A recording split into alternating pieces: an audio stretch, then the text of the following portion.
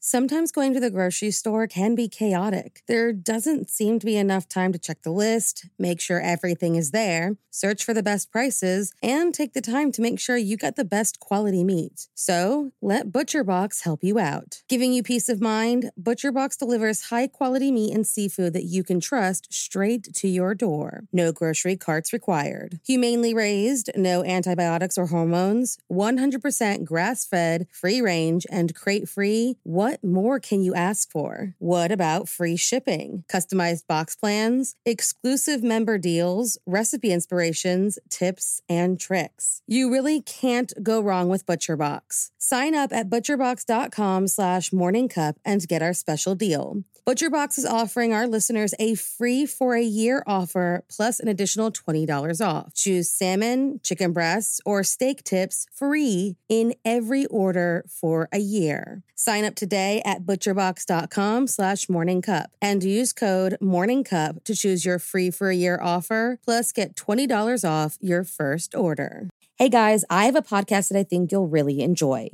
Proof, the investigative true crime podcast co-hosted by Susan Simpson of Undisclosed and Jacinda Davis of Evil Lives Here, is releasing its highly anticipated second season, where they investigate the murder of 18-year-old Renee Ramos. The first season, which, if you haven't listened to yet, you totally should, saw the release of 2 Georgia men serving life sentences for murdering their friend, Brian Bowling.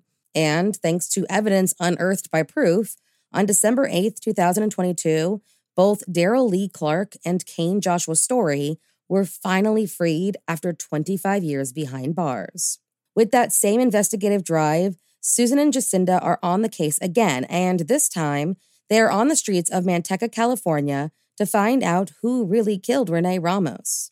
In Proof, Murder at the Warehouse, you hear how, on June 5th, 2000, Renee's body was found buried beneath a pile of debris inside a new Home Depot building, and how, despite tips hinting at alternate suspects, her boyfriend, 18-year-old Jake Silva, and 33-year-old Ty Lopez were arrested and convicted of her murder.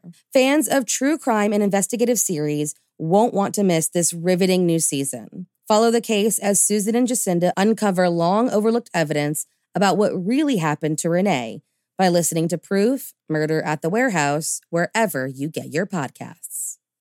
There were 2 more murders 15 miles away. When police arrived, they found the telephone and electricity lines described by one investigator as reminiscent of a weird religion. Morning. Cup of murder. College, career, marriage. These are all things many of us look forward to as young children.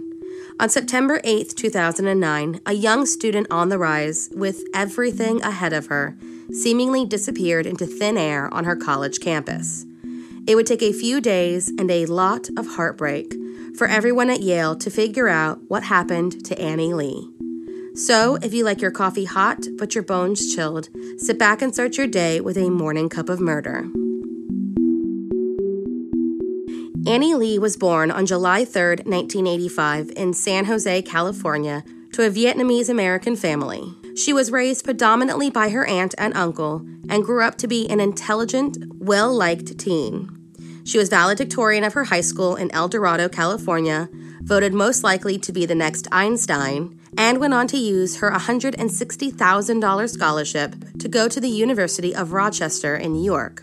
She majored in cell development biology with a minor in medical anthropology and had done her research on curing both diabetes and certain cancers. She took this degree and headed to Yale for her doctoral studies in pharmacology. And her personal life was just as successful as her professional one.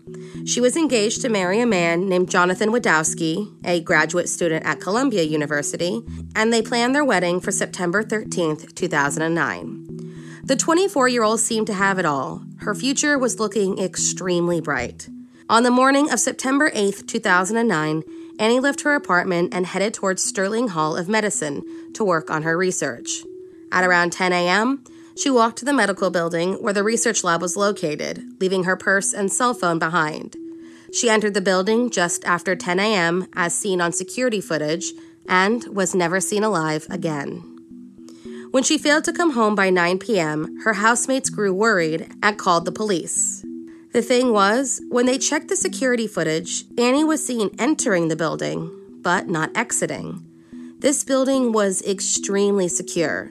Not only did it have 75 security cameras that covered almost the entire building, it also required a Yale identification card for access, meaning only those given permission could enter.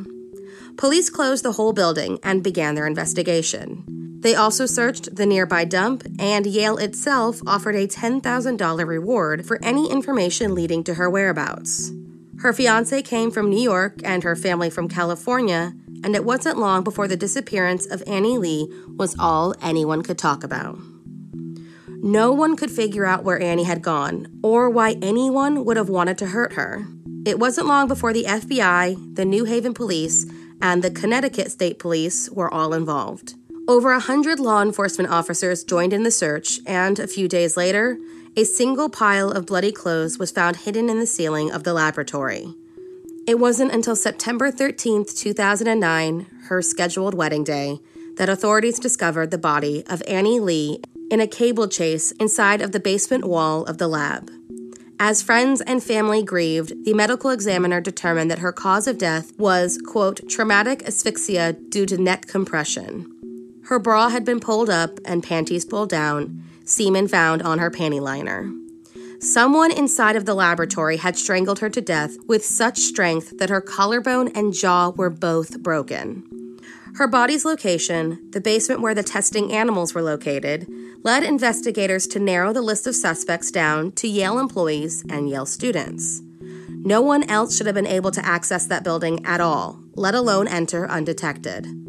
The media went wild with speculation and bubbled over with fear, outrage, and sympathy. There was backlash, however. Some said that, while the crime was heartbreaking, it was only receiving the attention it was because she was an Ivy Leaguer.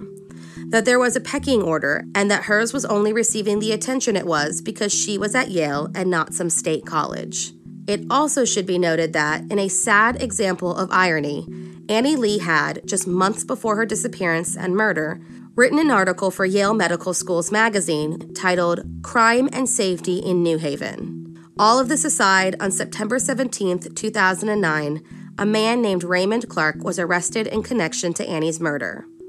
The 24-year-old laboratory technician, who was working inside of the building when she went missing, had a DNA sample taken the previous day and was released while waiting for results. His DNA tested positive when compared to the samples found in Annie's panty liner. Raymond was a technician charged with cleaning the cages inside of the lab. In the days following her disappearance, Raymond had been seen with defensive wounds on his face, arms, chest, and back, and when questioned, he did not pass his polygraph. When interviewed, those who knew Raymond gave conflicting accounts. Some said he was a good kid and a hard worker. Others said he was volatile and known to send threatening emails to research students when they left the lab in less than pristine condition. And, according to an unnamed source, Annie received one of these emails. Raymond initially pleaded not guilty on January 26, 2010, and was held on a $3 million bail. But on March 17, 2011, he entered a guilty plea in exchange for a 44-year sentence. He also took an Alfred plea in regards to the sexual assault charges. He expressed great remorse for his actions, but gave no explanation for the attack. Some speculate he was sexually attracted to Annie, and her impending marriage angered him, while others simply think this was a workplace murder made by an angry and overworked employee. He is currently serving his sentence at Cheshire Correctional Institution and is scheduled to be released in 2053. Thank you for joining me in my morning cup of murder. Please join me again tomorrow to hear what terrible thing happened on September 9th. Don't forget to rate and subscribe and let me know how you like it.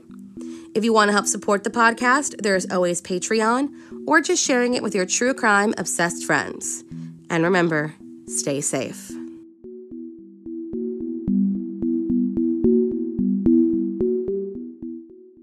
Thank you for listening to Morning Cup of Murder. This is a daily podcast that tells you what happened on this day in true crime history. In short, easy to listen to episodes that you can finish on your commute or while you enjoy your morning coffee. So make sure you check back every morning. My name is Karina. I am the creator and host. You can find Morning Cup of Murder on Twitter, Instagram, and Facebook. I have also set up a Patreon where you can donate a small monthly contribution to the podcast. All those links are in the episode description. Thank you again, and have a wonderful day.